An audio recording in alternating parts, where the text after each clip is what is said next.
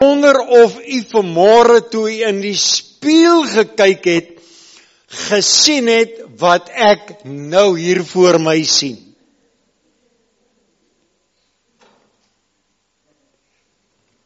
Kan ek maar sê? Pragtige mense. Halleluja! Sê vir die persoon langs jou, sê, ons twee is daarom pragtig, nee.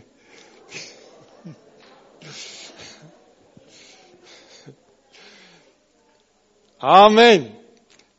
Al die mooi mense kom na hierdie gemeente toe. Ek weet nie waarna toe gaan die ander mense nie. Ek wil ook vir Pastor Henry sê, baie dankie vir die voorreg wat ek het om vanmôre weer die woord van oor hierdie kansel te kan bedien. En ek gaan met u iets deel wat u sekerlik nie sal vergeet nie. Sê dit tog asseblief weer vir die persoon langs jou, sê, onthou tog om nie te vergeet nie. Halleluja. Die tema van my boodskap vanmôre is verseker van God se teenwoordigheid. Amen. Verseker van God se teenwoordigheid.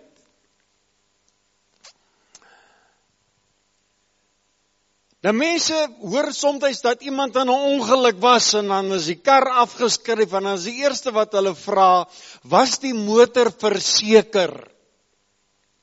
Die huis het afgebrand, was die huis verseker? En dan is jy bly as jy hoor, ja, die huis was verseker. Of die motor, die assuransie sal betaal. Daardie gevoel wat 'n mens het van sekerheid, dat dit wat jy het is verseker. En nou wil ek vanmôre met u praat oor die feit dat ons verseker is dat God met ons is. Jy hoor soms dat iemand vra, veral nou in hierdie tyd, waar is God?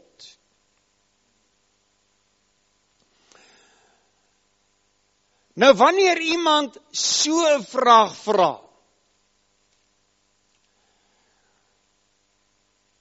dan word 'n mens eintlik soort van versoek om God te lokaliseer, om hom op 'n sekere plek te plaas en te sê, God is daar. Of hy was gister daar en ek dink hy sal môre daar wees. En soms is dit asof mense wil sê, maar die Here was gister hier. Maar waar is God dan nou? So asof God beperk kan word deur tyd en deur plek.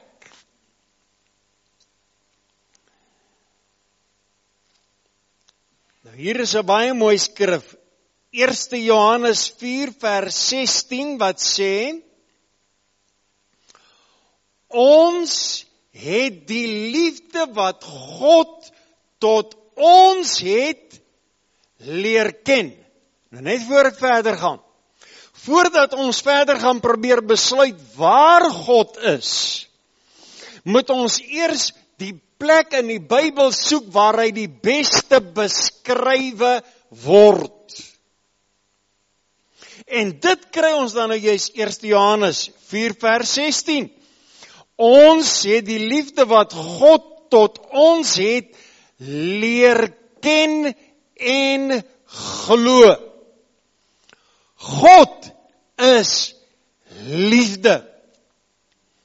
En hy wat in die liefde bly, bly in God en God in hom.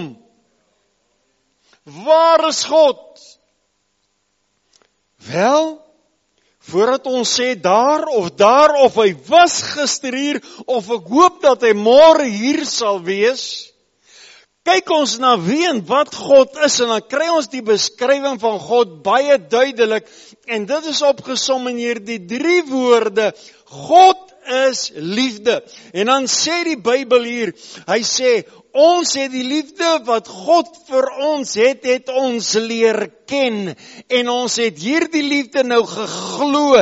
En omdat ek hierdie liefde van God glo, daarom leef ek in God en God leef in my. So waar is God?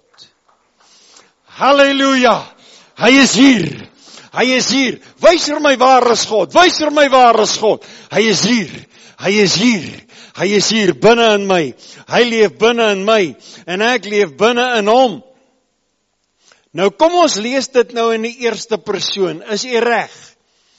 Ons lees dit in die eerste persoon. Nou moet u saam met my hardop lees. Is u gereed? Kom ons lees. Ek het die liefde wat God vir my het leer ken en ek glo dit. God is liefde. En omdat ek in die liefde bly, bly ek in God en God bly in my. Halleluja! Halleluja! Kan ons dit asseblief herhaal? Kom ons lees dit net weer 'n keer. Lees dit saam hardop saam, dis in die eerste persoon. Ek het die liefde wat God vir my het leer ken en ek glo dit. God is liefde. En omdat ek in die liefde bly, bly ek in God en hy bly in my. Kom ons gee vir hom 'n handeklap. Halleluja. Mense twyfel in die liefde wat hulle teenoor mekaar het of wat ander vir hulle het, maar ek kan nooit twyfel oor die liefde wat God vir my het nie. Die liefde van wat God vir my het, is baie duidelik aan my bewys en ek het dit deur die jare leer ken as 'n liefde wat getrou is, as 'n liefde wat nooit teleurstel nie, as 'n liefde wat jou nooit alleen laat nie. Ek het dit deur die jare leer ken as 'n liefde wat geen beperkings het nie. Dit breek deur alle grense. God is liefde. En wanneer ek praat van liefde en ek sê God is liefde, dan praat ek van 'n liefde wat nie deur 'n grenspos van by 'n regering se grenspos uit 'n land uitgesluit kan word en toestemming geweier kan word nie. God is liefde en daar is geen polisieman, geen soldaat, geen owerhede, geen magte wat hom kan uitsluit nie. Geen berge en geen riviere en selfs nie die see kan die liefde van God inperk of beperk of uithou nie. Geen tronksel kan die liefde van God toesluit of ergens beperk nie. Die liefde van God is alomteenwoordig. Die liefde van God was gister hier en is nou hier en sal môre ook hier is. Daar waar jy is, sal die liefde van God wees. Daar waar jy is, sal God altyd self wees. Halleluja. Niks kan God uitsluit nie. Hier is aanhalings wat ek vir u wil lees uit Romeine 8 vanaf vers 35. En hier die aanhaling sê, hy sê, wie sal ons nou skei van die liefde van Christus? Verdrukking of benoudheid of vervolging of honger of naaktheid of gevaar of swaard. Ek is verseker dat geen dood of toekomende dinge ons sal kan skei van die liefde van God wat daar in Christus Jesus ons Here is nie. Waar is God? God is liefde. Ek het sy liefde tot my, ek leer ken deur die jare, en omdat ek hier liefde glo en dit aanhang, daarom leef ek in God, en hy leef in my. En dan sê die Bybel, wat kan ons ooit verdeel? Wat kan ons ooit skei van mekaar? Dan sê hy, daar is niks. Nie die dood sal ons eers kan skei van God nie. God is altyd by ons.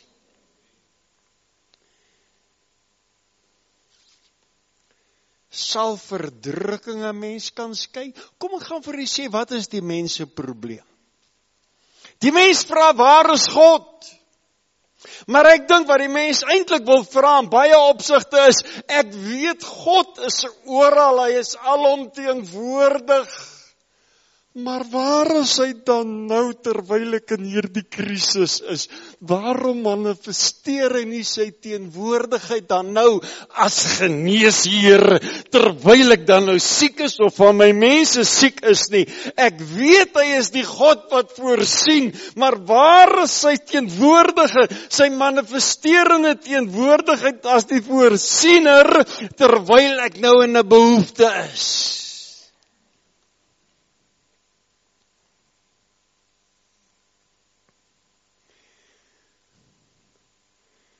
Weet jy net verseker,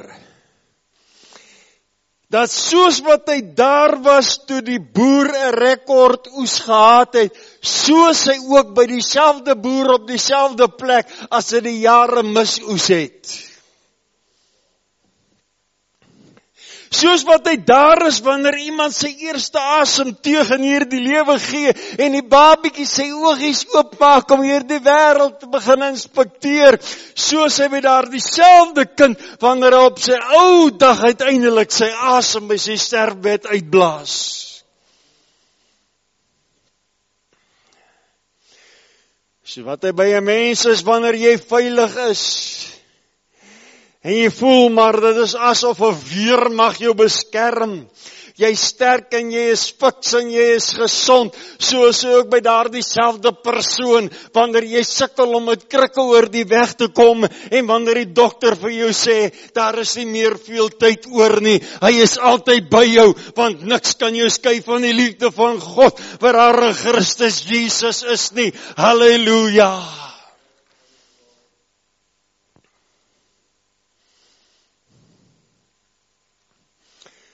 Hy sê naaktheid. Here, dit is winter. Ek moet kyk ergens vir 'n trui en kry so koud. Dan wonder 'n mens, waar is u? Ek wil vir jou sê, my broer en suster, toe jy verlede winter warm in 'n splinternuwe trui of 'n windbreaker of 'n pragtige baadjie was, toe was hy by jou, en nou dat jy koud kry en bibber en beef, is hy nog net so by jou soos daardie dag. Niks kan ons skei van die liefde van Christus nie. Maar ek sê vir jy, as daar 'n tyd is waarin die kerk ooit moet uitkreë tot God, en dan moet vra, ag Here, ek weet u is alomteenwoordig, ek weet u is hier, maar kom manifesteer u self in u goddelike hoedanigheid, as voorsiener, as geneesheer, as redder, as verlosser. Kom manifesteer u nou in die omstandighede waarin die kerk hom nou bevind. Kom manifesteer u nou in die omstandighede waar ons van ons mense hulle nou bevind. Here, doen dit nou. Dan is dit nou. Stem jy saam? Halleluja.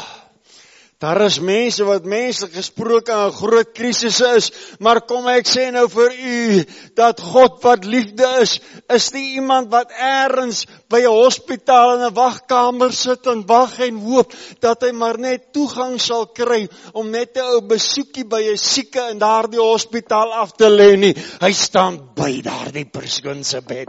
Hy is daar. En die dag wanneer hierdie man na wie jy nou luister, sy laaste asem uitblaas, wanneer Herman Johannes Strydom vir hierdie wêreld vir ewig tot sien sal sê, dan moet mense tog net nie vra, waar is hy God nie? Want jy weet, terwyl ek lewe, is hy by my. As ek die dag my asem uitblaas, is ek by hom. Ons is altyd by mekaar. Halleluja! Dit sal nooit verander nie. As ek dalk nou sou siek wees, sal dit nie beteken dat ek 4 jaar gelede, my maand 4 jaar gelede, as waar hy die dood uit opgewek is deur 'n gebed van geloof nie. Jy ken my geskiedenis, Pastor Renier het my gebid, ander het gebid, maar die Here het in 'n oomblik het my opgetel uit die dood uit, sodat ek vandag agter hierdie kansel kan staan en vir u kan sê, of jy gesond of siek is, of jy naak of gekleed is, en of jy honger of versadig is, hy is by jou.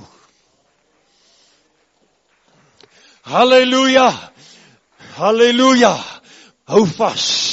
Hou vas my broer, hou vas my suster, ons kan nie wil omdraai nie. Hy het nie nodig om homself weer 'n keer aan ons te bewys nie. Hy het sy liefde aan ons bewys. Daar die dag aan die kruis het hy gewys dat sy liefde is sterker as die haat van sy moordenaars.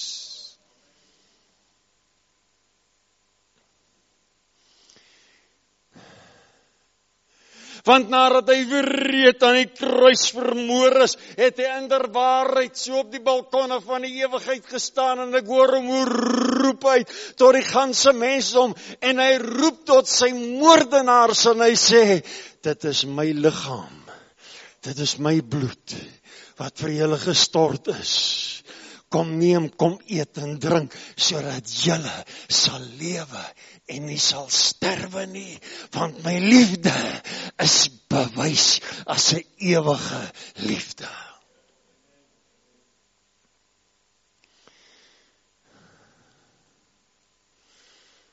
Halleluja, halleluja. Baie keer wag mense vir hom, so wat mense wag vir 'n ambulans, of hulle wag vir 'n polisievoertuig. Wanneer kom die ambulans? Wanneer kom die polisievoertuig? Jy weet vir hom te wag asof hy daar ver is nie. Weet verseker, as jy sy liefde leer ken en glo, dan leef jy binne in hom en God leef binne in jou. Hy is hier. Here, terwyl hy dan hier is, manifesteer deur die groote genade, die genesende krag.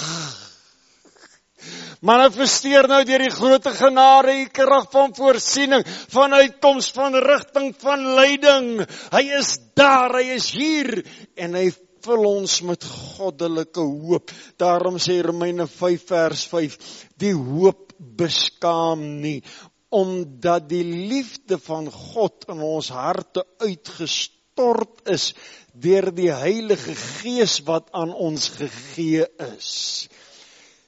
Ek het hoop vir die toekoms. Ek het hoop vir die toekoms. Hierdie hoop beskaam nie, want God, wat liefde is, het homself in my hart uitgestort deur die Heilige Gees aan my te gee. Hy het nie my hart soos 'n beker of soos 'n bountyne koppietjie versigtig vol gemaak nie. Hy het gestort, hy het homself in oormaat aan my gegee.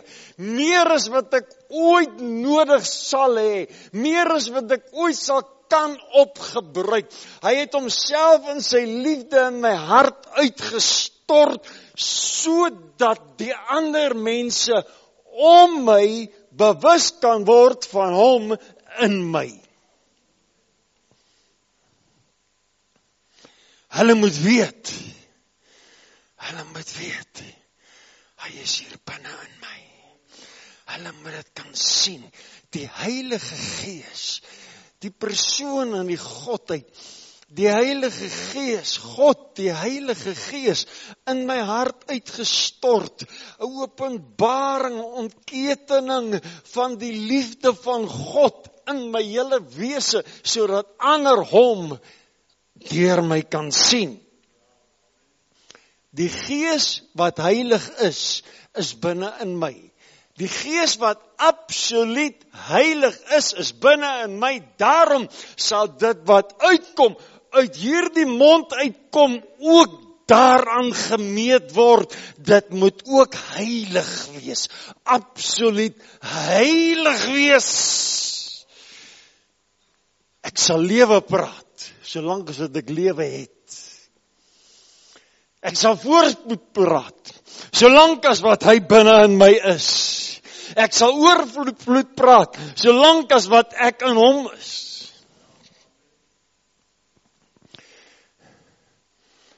Omdat hy leef binne in my en ek leef in hom. Daarom sal my woorde positief wees. 'n negatiewe mens leef nie in 'n intieme verhouding met die Heilige Gees wat binne in hulle is nie. As 'n mens in 'n intieme verhouding leef met die Gees van God wat binne in jou is, dan het jy 'n intieme verhouding met God wat lewe is, wat ewig is, wat liefde is, en sal jy nooit sy teenwoordigheid bevraagteken nie, maar sal jy soos daar die manne voor die vuur, ons is so Daniel voor die leeu, so soveel mense sê, kom ek om, dan kom ek om, maar ek sal met nie voor die Baals buig nie.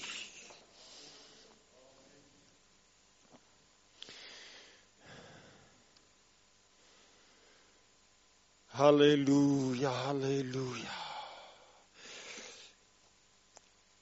Ons soek die manifesterende teenwoordigheid van God. 1 Kronieke, en hiermee sluit ek af, 28 vers 9 sê, die Here deursoek al die harte, en hy verstaan elke versinsel van die gedagtes.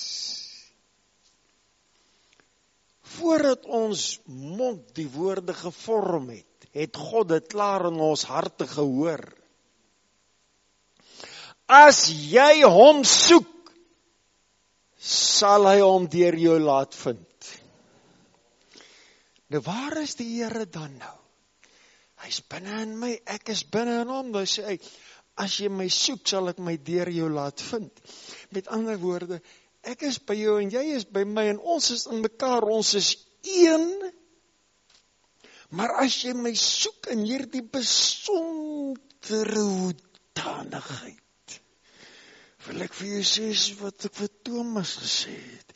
Hier is my hand met die wondmerk daarin.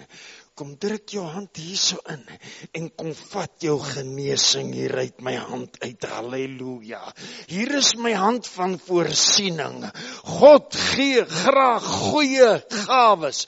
God gee graag goeie gawes. God gee graag goeie gawes. En sy hand is oop en uitgereik na u. En hy sê, as jy my soek met jou hele hart, sal jy my vind. Sal my deur jou laat vind, hy gaan nie wegkruipertjie speel nie. Hy wil net weet, soek jy my as persoon of wil jy net die dinge van my hê? Dan sê Jeremia 29 vers 13, hy sê, julle sal my soek. Jeremia 29, 13. Julle sal my soek en my vind, as julle na my vra met julle hele hart. Here, nie voorwaardelik, as u dit doen, sal ek dat doen nie. Nee, en hier is die laaste skrif, hiermee sluit ek af. 2 Korintiërs 15 vers 3. Die Here is met julle as julle met hom is. As julle met hom is hy met julle. En as julle hom soek, sal hy hom deur julle laat vind. Die Here is met julle as julle met hom is. Weet jy, ek dink baie keer vra God ook, waar was jy toe dit met jou goed gegaan het en ek jou nodig gehad het. Waar was jy toe jy so gesond was in die gimnasium en so fiks was en ek jou in my diens nodig gehad het? Waar was jy toe jy oorvloed gehad het en ek gesê het, saai en jy sal maai. Ek het jou nodig. Waar was jy? Ek lees dit weer vir u. Die Here deursoek al die harte. Hy sê, die Here is met julle as julle met hom is. En as julle hom soek, sal hy hom deur julle laat vind. Kom ons bid saam. Ons gaan ook 'n offerhand opneem en ons sê, Here, baie dankie dat ons nou weet, ons is verseker van u goddelike teenwoordigheid. Dankie Here, ons weet u is hier. Ons weet u is hier, ek bid dat u goddelike teenwoordigheid in elke vorm van voorsiening sal verwesenlik in elke ene wat na hierdie boodskap luister in die naam van Jesus. Seën elke bydraer, Here, want die Bybel sê u is vir hulle wie vir u is. Seën hulle mildelik in die naam van Jesus Christus. En ek sê vir u dankie daarvoor. Amen. Amen, amen.